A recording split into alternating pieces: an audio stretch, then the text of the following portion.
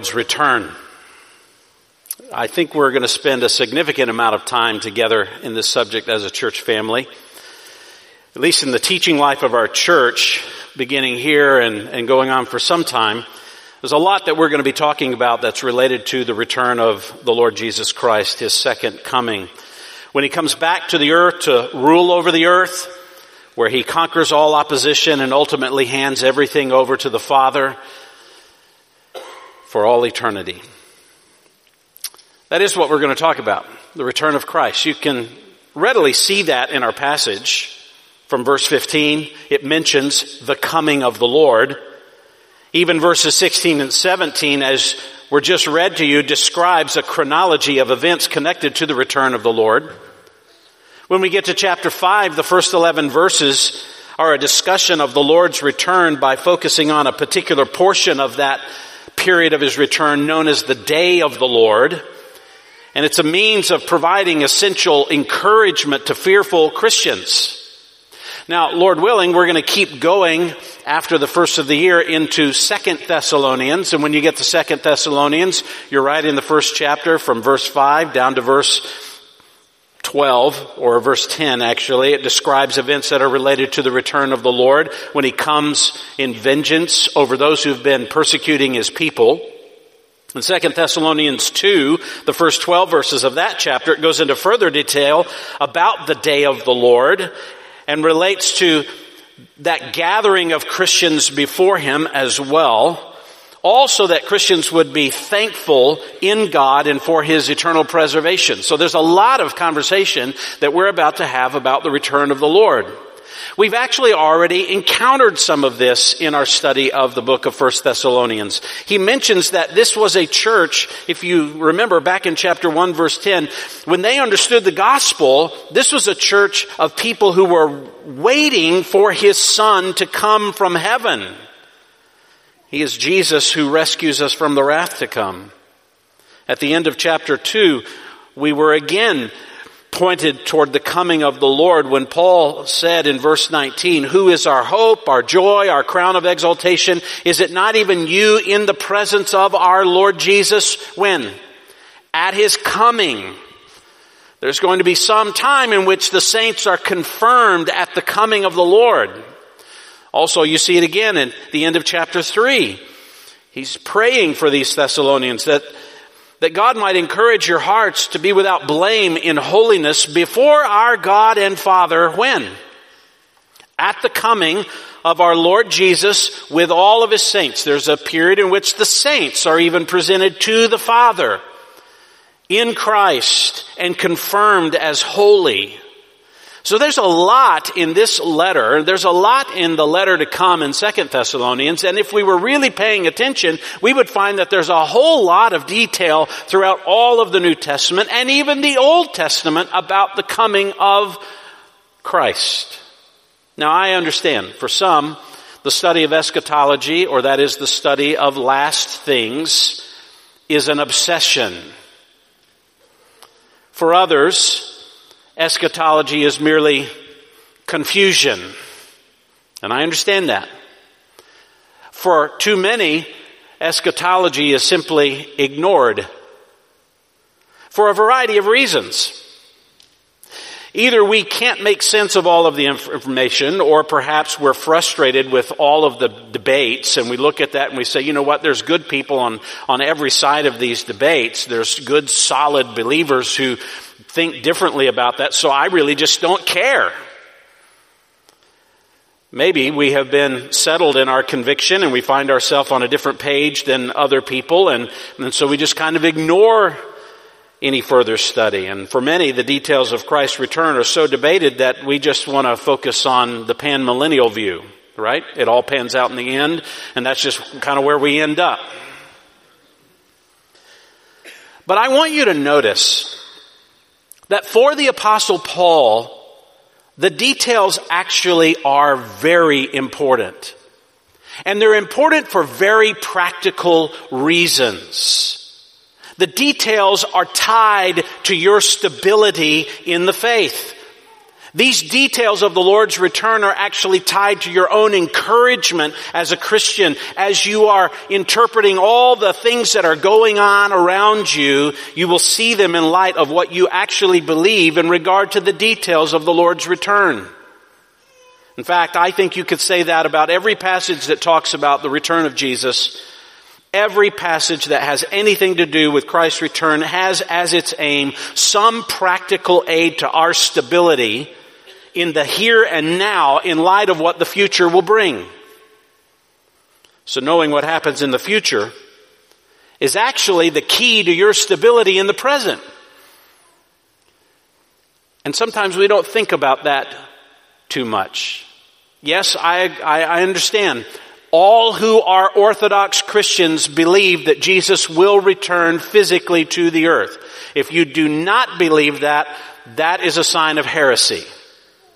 So we all believe He's coming. Now, as to the timing of those events and the order of those events, the chronology of it all and how it's all going to work out, there is some debate, correct?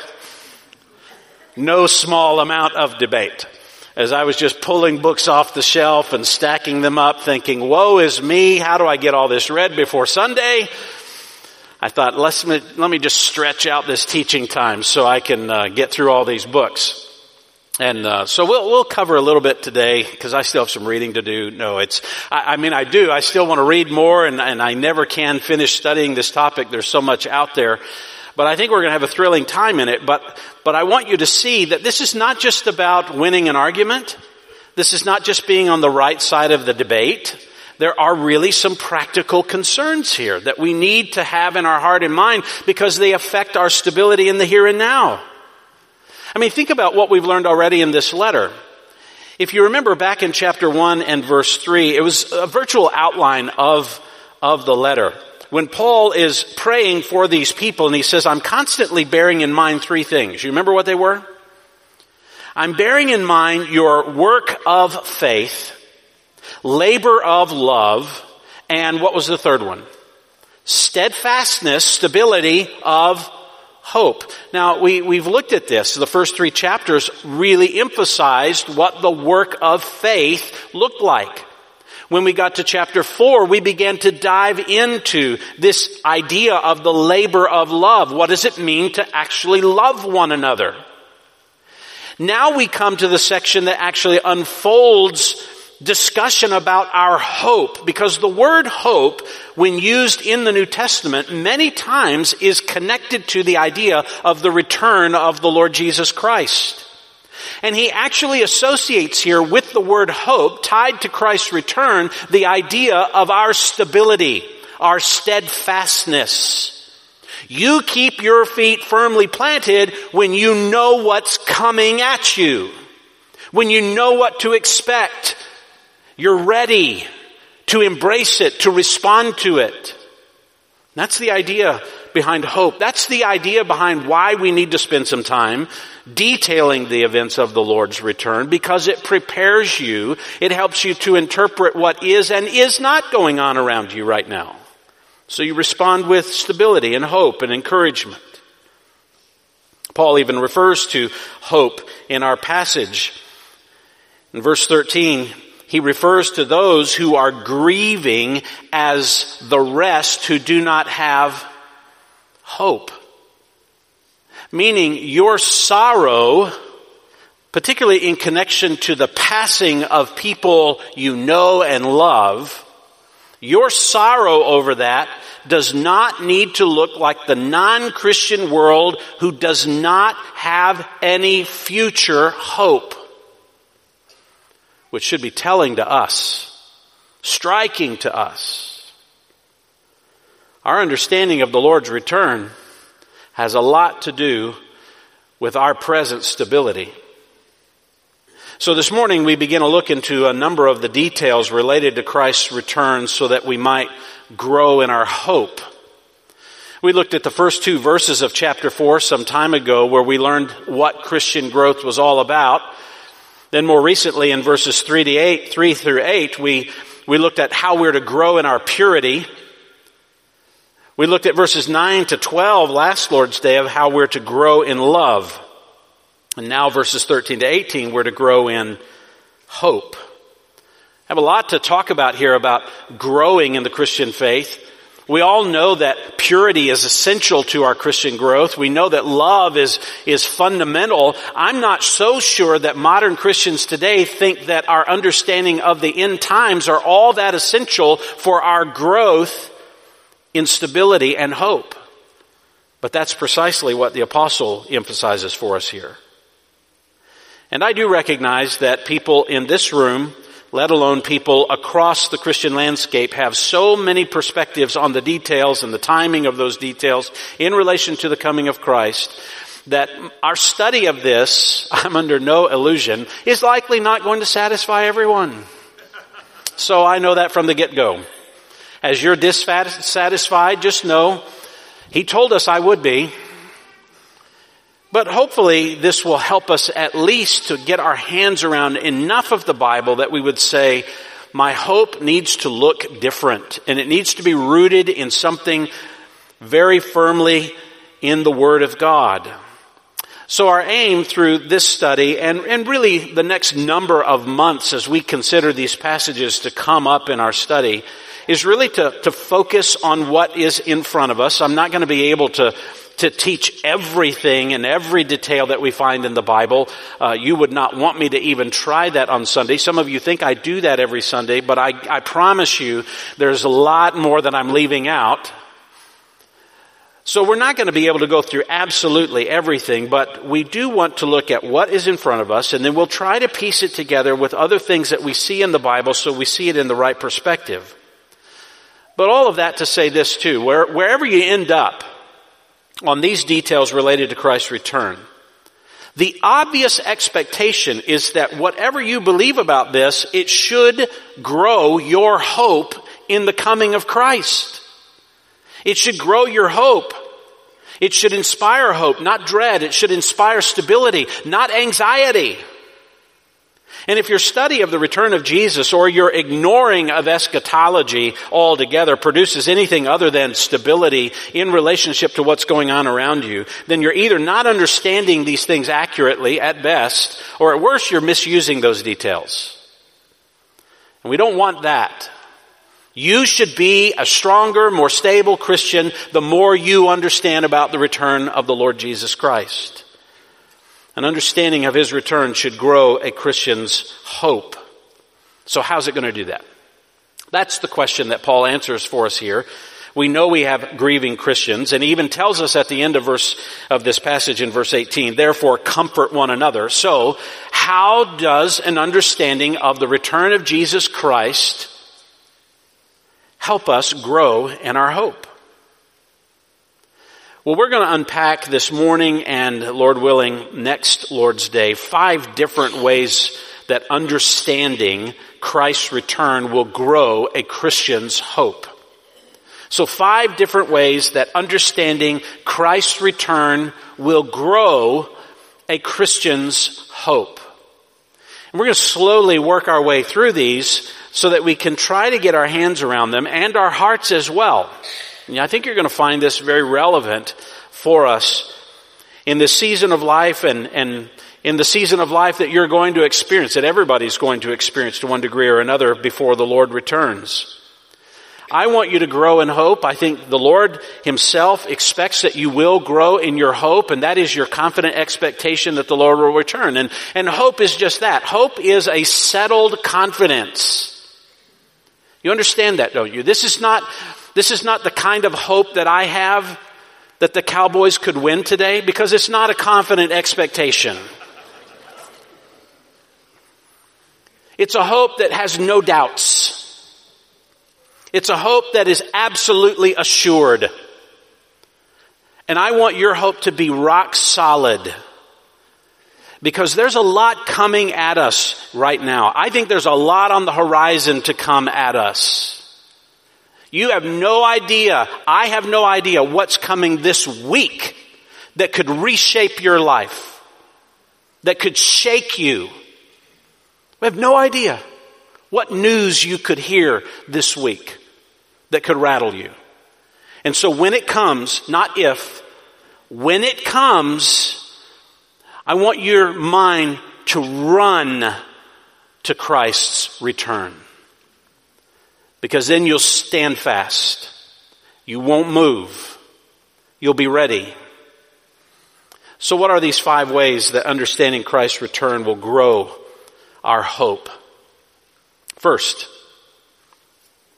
Christ's return brings clarity. No, really. It brings clarity. Some of you are like, I don't know about that. The return of Jesus, there's so many views. There's not a lot of clarity on that. In fact, there's so little clarity on all of this that I'm not sure that I even want to have this discussion. I might skip church over the next few weeks or months, or go somewhere else where they're talking about practical things, not ethereal things like this. Oh no, the return of Christ actually brings clarity so that you have hope. I know that's not the first word that comes to mind, and I know there's a lot of good people with different views on this.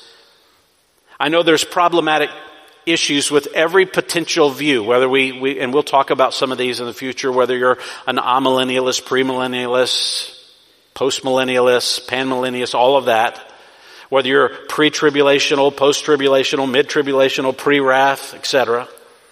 I know there's a lot of views and a lot of great people who we're going to be in heaven with, who hold these different views. And as I read them, I'm like, somebody's wrong on this. Right? Someone's right, someone's wrong. And one day we're going to stand around with the Lord and just kind of chuckle with each other, I'm sure, and say, that was kind of fun, wasn't it? Then we're going to all understand it. But with all of that, I don't want you to think that it means that none of this is important. The variety of views that are out there doesn't mean that there's not an accurate view. And it doesn't mean that we shouldn't talk about these details. Now, we don't need to be divisive with one another about them. And in our church, as you understand, and you know if you've been here, there's no position that you have to affirm to be a member of our church. No one position other than that Jesus is coming back physically to the earth. That's orthodoxy. But that doesn't mean that there isn't a right view to this. And it is the role of Bible study to try to come down on how do we follow the breadcrumbs to the right conclusion? How do we piece it all together? How do we try to at least get our arms around it? And I think that's what many are doing in good faith, of trying to understand these details. But I do want you to see that Paul here in this passage right off the bat is trying to address a lack of clarity in the minds of the Thessalonians about these issues. That's why he begins in verse 13. We do not want you to be what? Uninformed. We do not want you to be uninformed, brethren. That is an interesting word. Agnoeo, it is the negative form of the word gnosko. If you're a student of the Greek New Testament, some of you have just been around church enough, you've heard that word gnosko. It's the word to know. And it means to have a deep and experiential knowledge of something, not just head knowledge. It means a personal knowledge.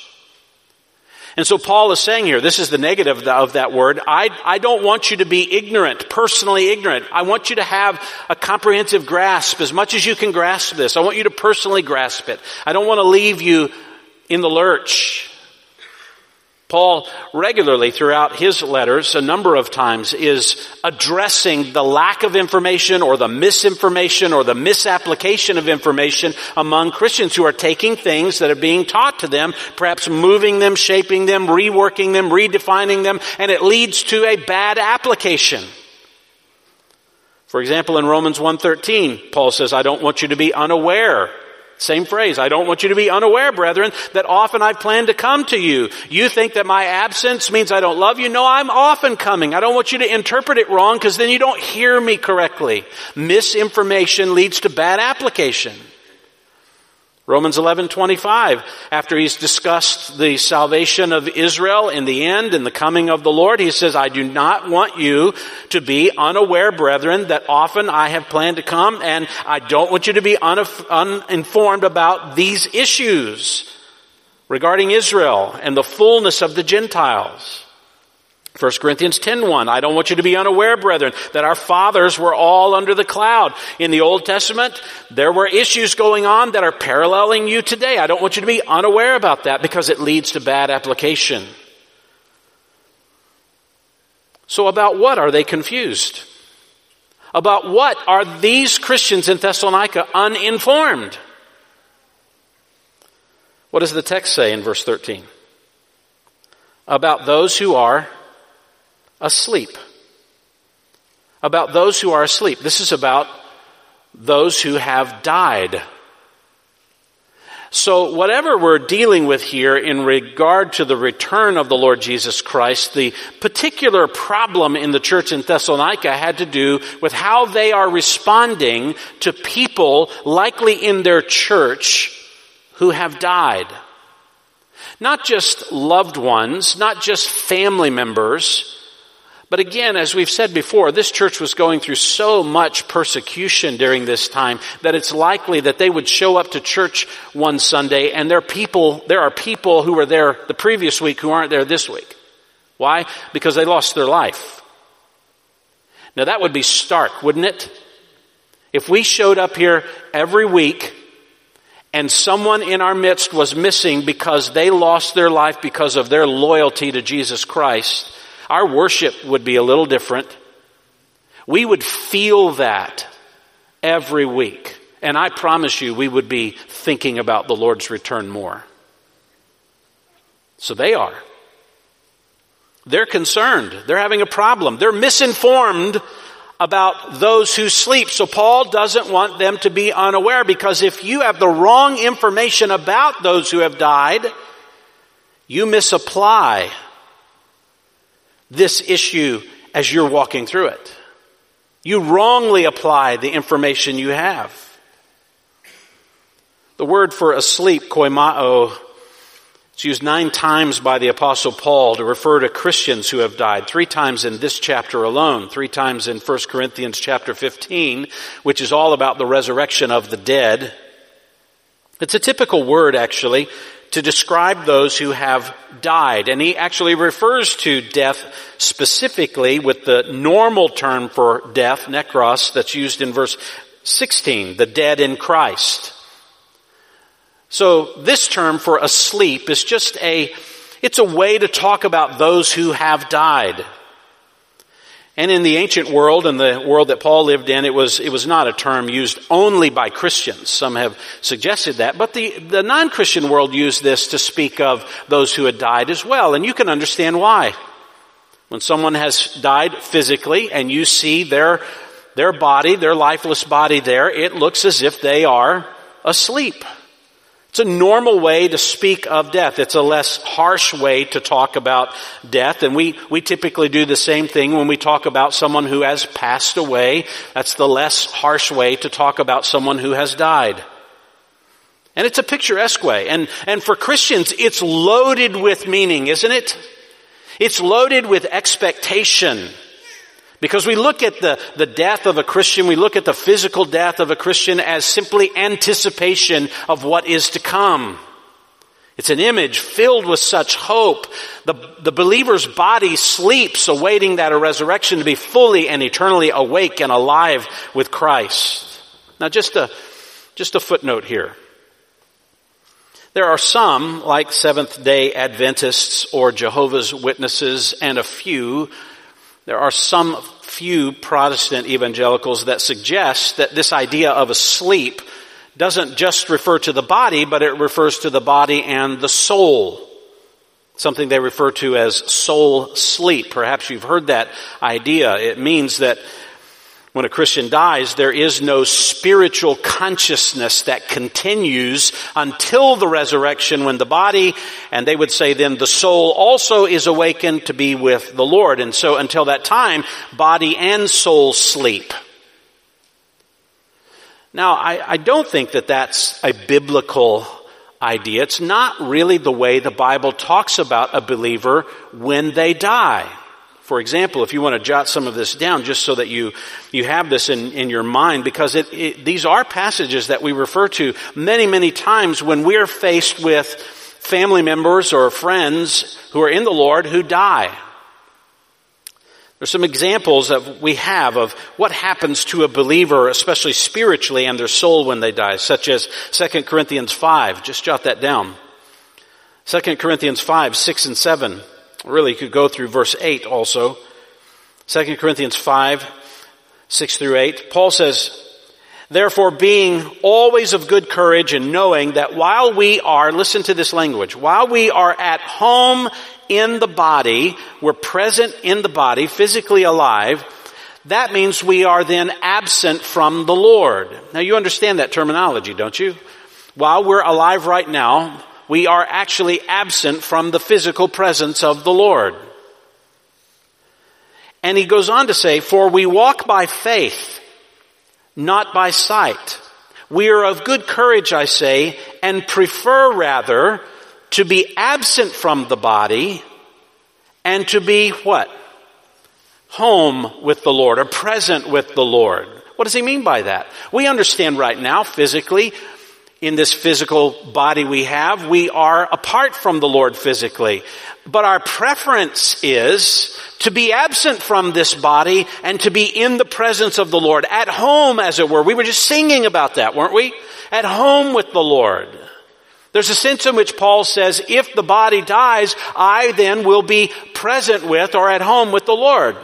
Even more, in Philippians 1:21, Paul is telling the Philippian church, he's in prison and he doesn't know what awaits him. He could die or he could continue. His outlook on it is this: for to me, Philippians 1:21, to live is Christ. To die is what? You know this one? It's gain. What? Death is gain? How could death be gain if the soul sleeps? Well, that's not how Paul envisions it. Listen to him. Philippians 1:21, to live is Christ, to die is gain. But if I am to live on in the flesh, I keep on in this physical life, this will mean fruitful labor for me, and I do not know which to choose. I am hard pressed from both directions. What directions, Paul? What's so hard for you? Having the desire, listen to this, I have the desire to depart and be with Christ, for that is much better. And all God's people said, right? I mean, we know that. Our desire, if you had the desire, if you had the opportunity to be out of this sinful body, this body that is weighed down with all of the implications and consequences of sin, this aging, dying body, and be in the presence of the Lord, you would say, please, yes, that is much better. And it is. He says, yet to remain on in the flesh, that is to be physically with you, is more profitable for you right now. So for Paul, he thinks if his physical life ends, he is in the presence of the Lord, which is so much better. Even though there's value for our living our life for the glory of God with each other right now, physically. Just another illustration that reminds us that those who die, their spirit is in the immediate presence of the Lord. Think about Stephen in the book of Acts as he was being stoned. In Acts chapter 7, verse 59, the text says they went on stoning Stephen as he called upon the Lord. And listen to what Stephen said as he called on the Lord as he's dying, physically dying. Lord, Jesus, receive my spirit. And falling on his knees, he cried out with a loud voice, Lord, do not hold this sin against them. And having said this, the text says he fell asleep. Using the same terminology here. So to fall asleep is to see your spirit received by the Lord. So other places throughout the Bible, when it talks about the believer dying physically, there is a sense in which the believer has a conscious expectation that he will have communion and fellowship and be in the presence of the Lord, even though his body is physically dead. We're awaiting that time when the body awakes and is rejoined and we're complete and whole and we live eternally on the earth with Christ soul and body. Now in a few moments we'll talk about the likely situation that's going on among the Thessalonians that has sparked the need for this instruction about those who are asleep. But for a moment, I just want you to think about the impact that death tends to have on all of us. What is sparking this issue among the Thessalonians are people they know personally who are dying. And I just want to stop and make sure that we all take this in for a moment, because there is nothing that we experience in this life, in this world, that is quite like experiencing the death of people we know personally. There's a unique pain to it. It is a very unique sting. Isn't that how Paul refers to it in 1 Corinthians 15? The sting of death. Now those of you who have had someone close to you, someone you knew well, whether family or a very close friend, you've seen them pass away, you feel the sting. You feel it. In different ways, but you feel it. There is a loss of companionship. There's a physical finality to it. And something about looking at a corpse feels wrong. It feels empty, too final. And I don't know that there's anything that we experience that is quite like that. Now, if you're someone who you've never really encountered the death of someone very close to you, the sting, you may not understand what that means and what that feels like. But you will. You will. It's coming. The older you get, and you really have no idea when it's going to happen, you're going to experience the death of someone very close to you. And you're going to know its sting. You know, it's one thing to be really interested in the historical place we're in, where a queen dies after reigning on a throne for 70 years, and we're all interested in the funeral and all the details around it. That's kind of historical, but my guess is no one in here really knew her. You raise your hand because we'd like to talk with you. There's information we'd really love to know. Anybody? No, you didn't know, but we're all reading the reports and we're all interested in that. But that kind of absence in death is not what we're talking about. When someone you know dies, it's life altering. It's deep. It's personal. It's a sting of death. And as Paul said in 1 Corinthians 15:56, the sting of death is sin. When Adam and Eve were told, when they were first given the abundance and perfection of the Garden of Eden, that they could eat of everything in the garden, including the fruit of the tree of life, meaning they could live on and on and on and never know death. But that day that they ate of the fruit of the tree of the knowledge of good and evil, where they would seek independence from God, what was the pronouncement? You will surely die. And they did. You say, well, they didn't die immediately. Well, that's the mercy of God. That's the ordination, the plan of God for how human history would move on. But read Genesis 5. Adam died, and so did every successive generation after him. Why? Because they were cast out of the garden, no more access to the tree of life. They could not live on, and the principle of death that was introduced into the creation because of their sin and impacted everything in the created world, including disease, impacted them, and their bodies began to decay, and over time they did die. And it has been the record of human history. We all die. The reality is that we could show up here next week, and it could be in God's ordained plan that some of us may not be here. Or some of you this week may experience the death of someone that you know. It has a very unique impact on us. So much so, there's an entire industry of grief counseling out there. And an entire science of how to deal with grief because it is so impactful. There are some people who, when they encounter death, never seem to fully recover from its impact on the way they live. They cannot live their life anymore like they used to because of the death of someone close to them. Maybe you've experienced that, and maybe you know that, and maybe you know people who are walking through that or have walked through that. Because there's nothing quite like it. I think these people in Thessalonica were experiencing something like that, but here's the thing. What you think about death in relationship to God, what you think about death in relationship to the coming of Christ will govern the way you live in light of death. And if you have a clear understanding about the coming of the Lord, it puts death into proper perspective.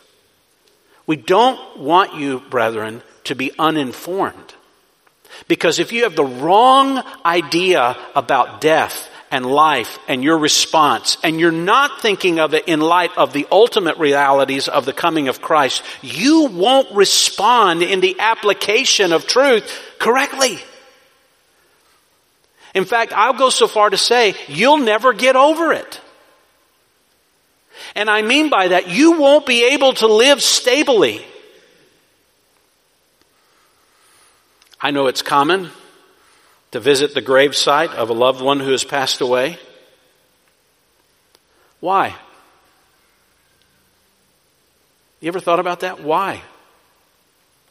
I mean, that's the place where their remains are. And some will even go to the gravesite and they begin to speak to the person as if they could hear or as if they were present. And there's even the unbelieving world, and I find some Christians think this as well, is that the departed, their spirit is somehow walking beside them or can hear them or is actually aware of what's going on, which the Bible does not tell us. It's a wrong approach to thinking about death, not putting it into perspective that would cause you then to start living with almost a despair or a sense where you hope that there's some communion you could continue to have. I mean, some will go so far as to try to have a Ouija board and commune with the dead.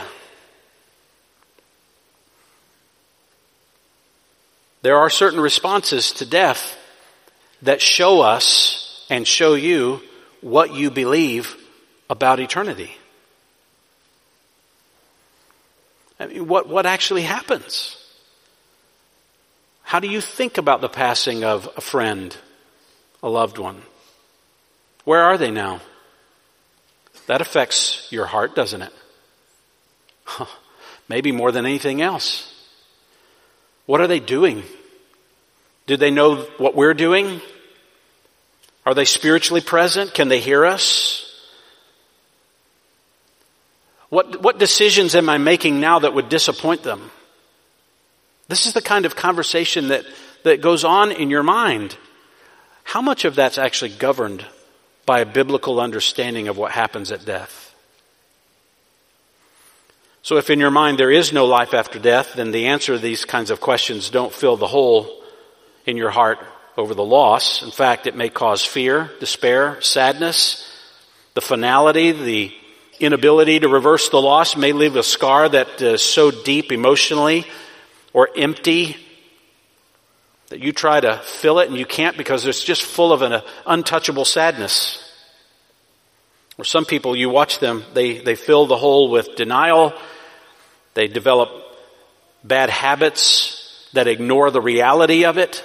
They replace it with other bad habits, with overwork, preoccupation with something else. There's just a number of responses to the death of someone we know.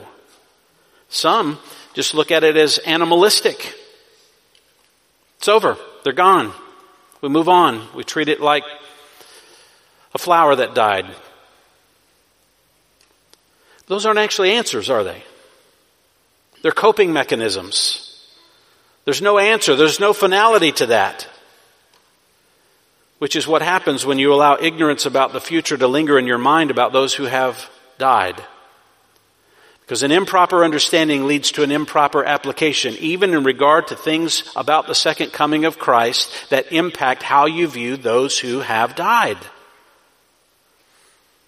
It is assuredly the case that if you can't live faithfully and confidently and clearly beyond the loss of a departed loved one, that is a response that is likely related to a misapplication of biblical truth, or a lack of understanding the truth, or a misunderstanding about the truth. As I mentioned at the beginning of this message, this section of the book about those who have died is really about the second coming of Jesus. Because it puts those who are asleep in connection with Jesus bringing them with him, verse 14. And verse 15, when he comes, when he descends, verse 16. Resurrection of the dead. This is all about the coming of Christ and how that should impact the way we respond to death.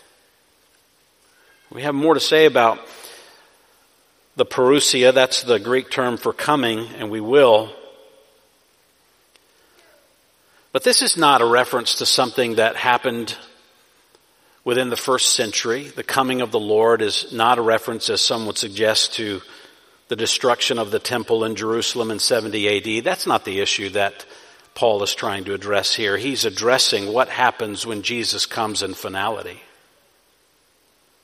In fact, all of the references to this term of the coming of Jesus refer to his coming in fullness. None of them refer to something that happened historically in 70 AD or any time within the first century. And the coming of Jesus is not just coming in judgment. It's not just coming in judgment. He's coming in vindication. He's coming in victory. He's coming in restoration. So it's not just judgment. And if you were to read every passage about his coming incorrectly, do you know what you set up in your heart? The platform for no hope. Because how do you know what is to come?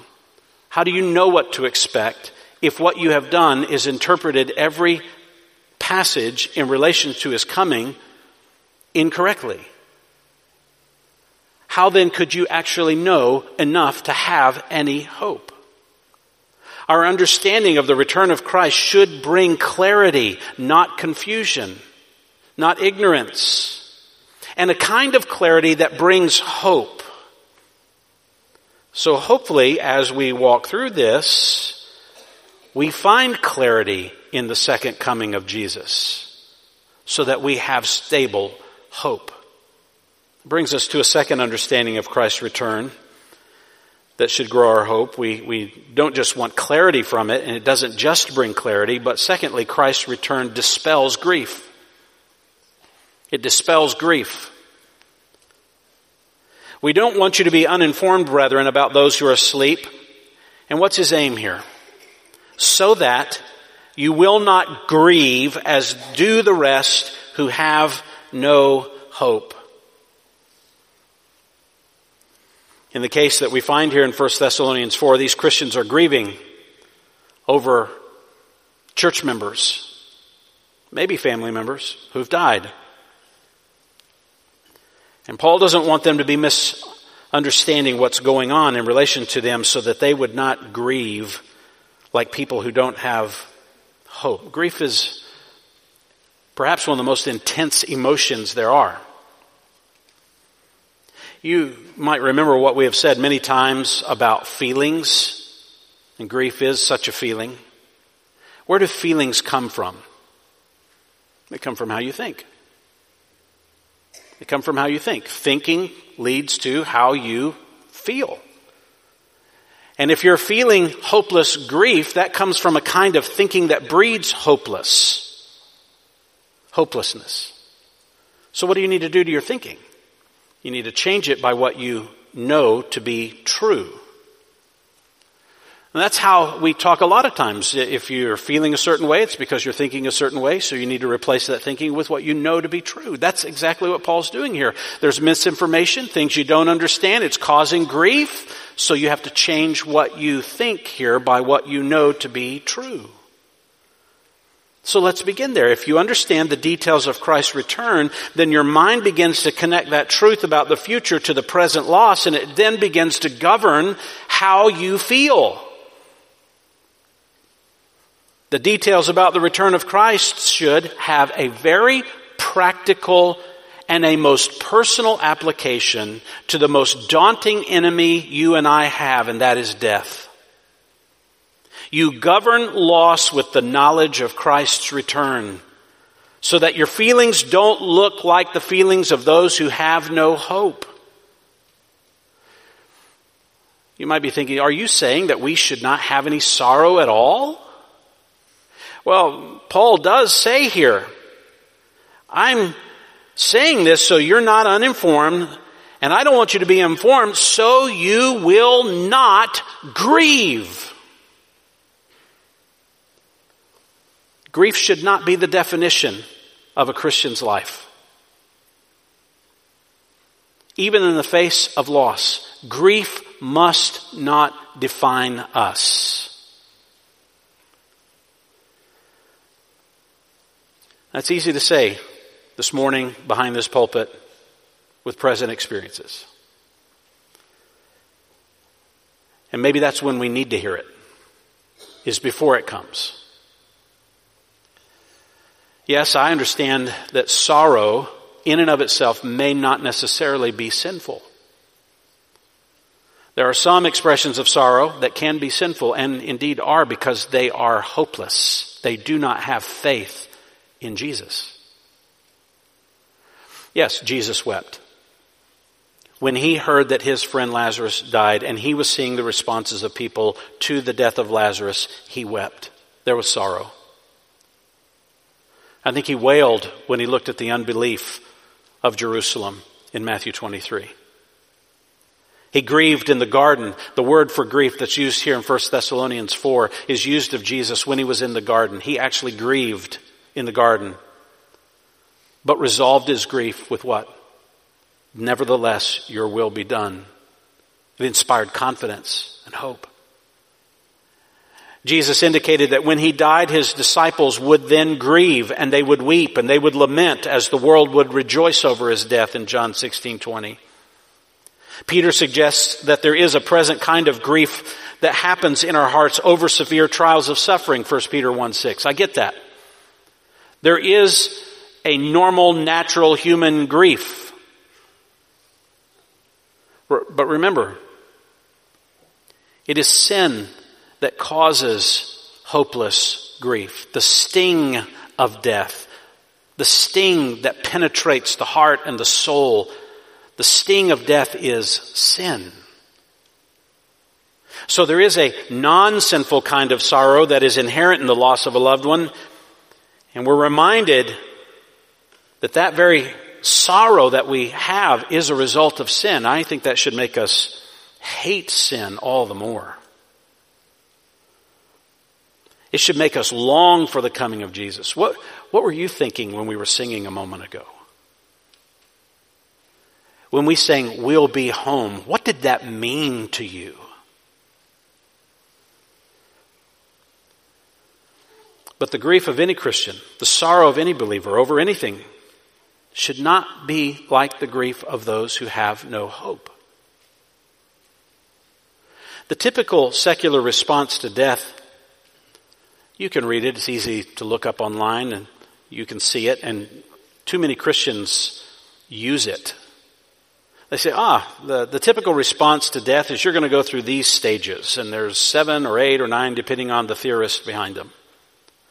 And you can chronicle them. And chronicling these stages of grief seem appropriate, and they seem normal, and they seem like, because it's observation of what normal people go through.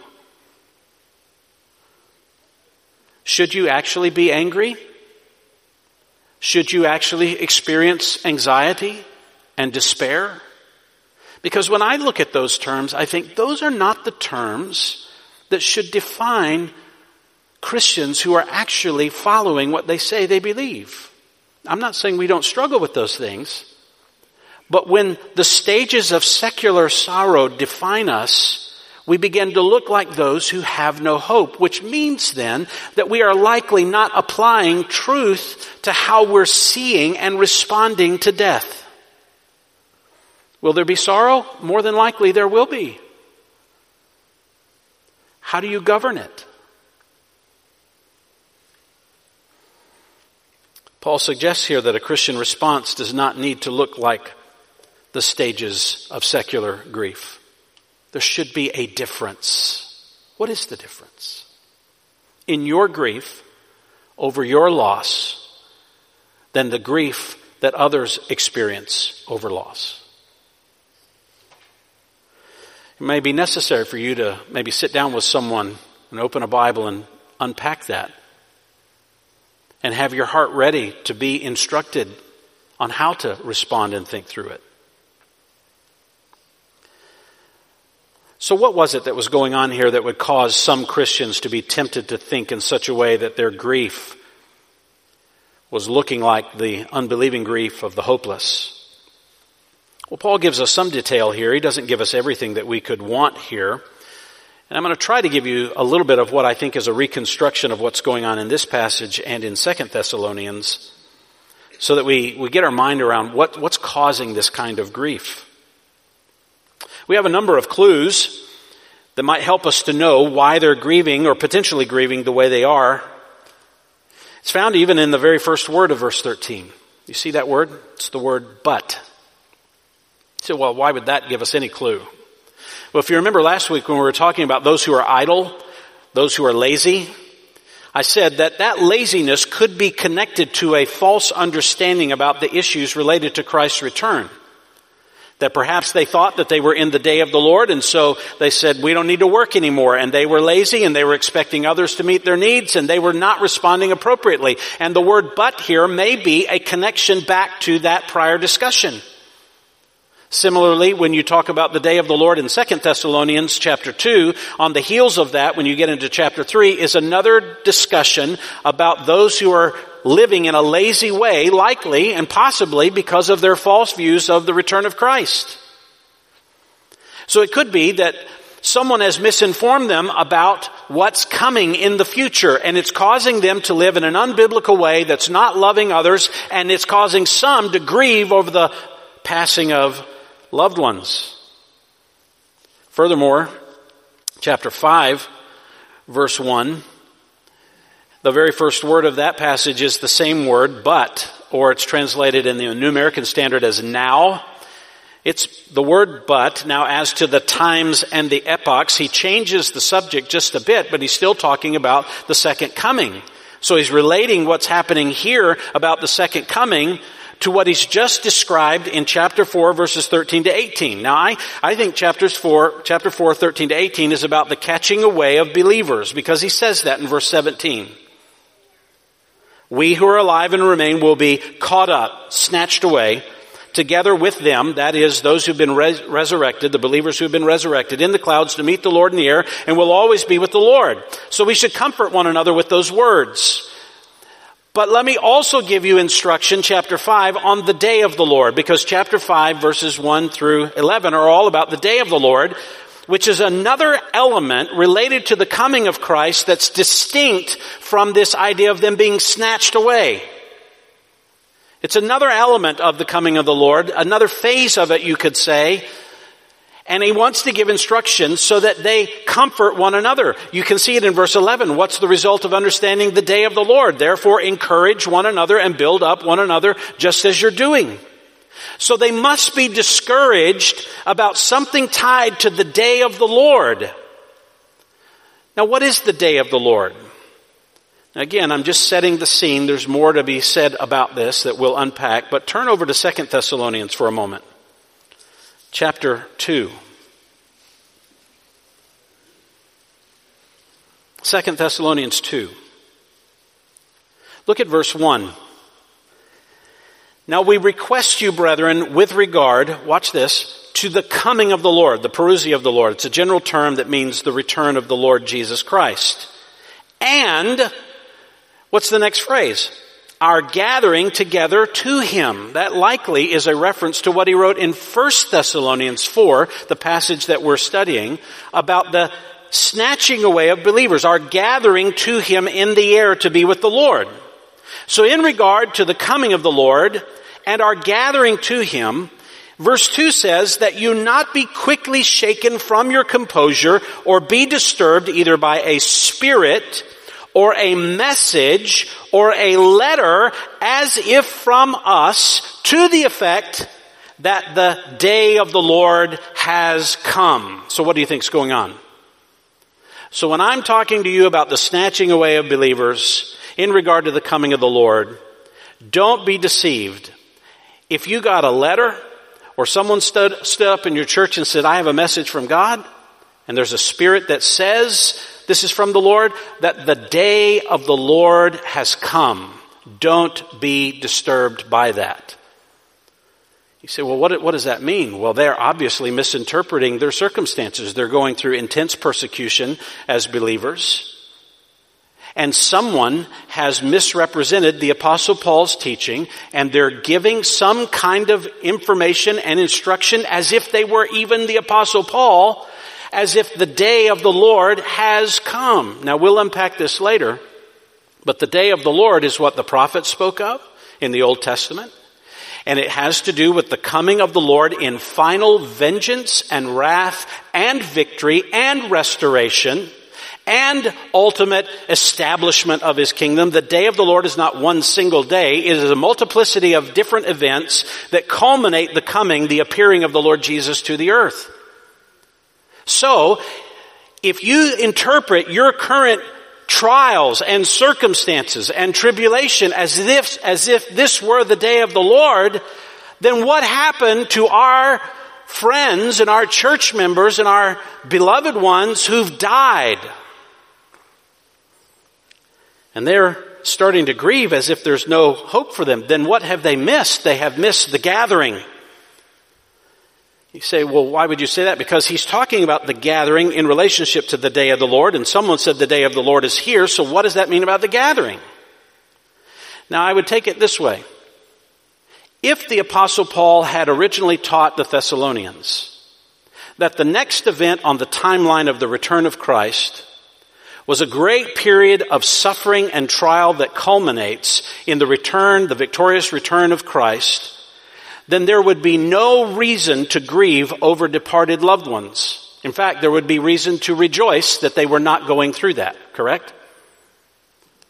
Now, if he had taught that there was a gathering of believers to be with the Lord, followed by the day of the Lord, and the day of the Lord is the pouring out of the wrath of God on the nations of the earth, that it would eventually culminate in the coming back of the Lord with His saints, that He refers to in 3:13, to establish His kingdom, then you might think if the day of the Lord is here, then guess who's not coming back with the Lord? It's our departed loved ones who have not been resurrected.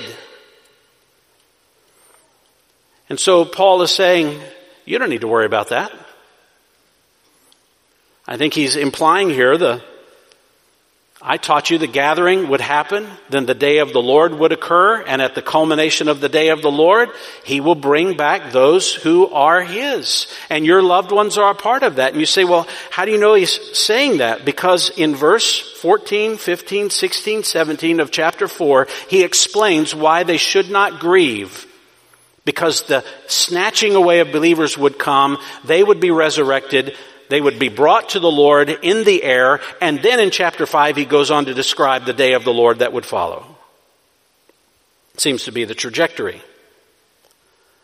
All of that to say, you can see, if you miss the details of the Lord's return, it impacts the way you respond to your circumstances. How you respond in grief. If your thinking is not clear and you don't understand how this is unfolding, you think wrongly and you begin to respond incorrectly. Because grief over departed loved ones need to be governed by the expectation that the next item on the timeline of God is their actual resurrection to be with the Lord in the air and be with Him forever. That way there's no hopelessness in death. There's no hopelessness. As that loved one is buried, as that friend is buried in the ground, you stand at a graveside and you say, "Come, Lord Jesus." The next item is they're going to be resurrected from the dead. They're going to be caught up with the Lord into the air. We are going to be with them if we remain at the coming of the Lord, and we'll be with the Lord. There's no grief there if we think that way.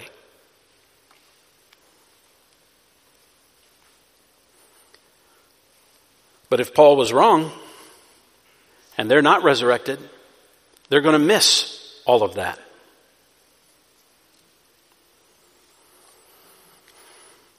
More we're going to say and unpack on that. I won't say any more on that. That'll generate enough email this week. But suffice it to say, I want you to get your mind around this and just see how Paul is trying to shepherd this church. The second coming is about shepherding. The second coming is about how to respond in light of what you believe about Christ's return. In other words, I know this is true for all of us. We don't think about His return enough. You cannot think about His return enough. I don't mean you need to be obsessing an argumentation over this with Christians to the part you're dividing with them over it. We don't dwell on it in relationship to our own heart's affections enough. Do we actually do it like the Apostle John does through the book of Revelation, to where he erupts at the end of the book and shouts, "Come, Lord Jesus"? Are you begging for Him to come? Are you praying for the coming of His kingdom in its fullness as Jesus told us to do? And what do you mean when you pray for that? It has great impact. So Christ's return should bring some clarity to our circumstances. It should. And it should dispel our grief. We should never grieve like the lost world grieves in the face of death because of what we understand about the coming of the Lord. Our hope is that the next thing that happens for us is we are caught up in His presence to be with Him forever. No matter what's going on, the next thing on the timeline for us and our expectation, if we are alive, if we die, we are going to be caught up in resurrection with the Lord in the air. And if you have any other thought about what has happened to the departed grieving ones, take at least that and govern your heart's affections with it. Let's pray together. Father, we pray that as we think through these things together, as we walk through them, that you will give us heart affections that are rooted in the glory of Christ and in His supremacy over all things. And we expect the Lord Jesus to come, that you, Father, will send Him in the right timing, at the right place, in the right moment, and that our heart lives in expectation of that. That our holiness and our conduct is governed by our expectation that He could come and that we could be caught away to be with Him in His presence. And as Paul said, that is so much better. We long for that. Whether through death or rather through you calling us up to be with you, we long to be in your presence. We long for the day that those that we've lost to death enjoy eternal life physically with all of us together in glory in your presence. Lord, I pray that you would govern our hearts with this truth and you'll help us so that we don't grieve like the lost. So that when the lost see us and they see, why are you confident in your sorrow? We have a ready testimony. As you have raised the Lord Jesus, we have every confidence that you will bring with you those who have died in Christ. Give us that hope. Give us that stability. We pray in Jesus' name. Amen. Let's stand together.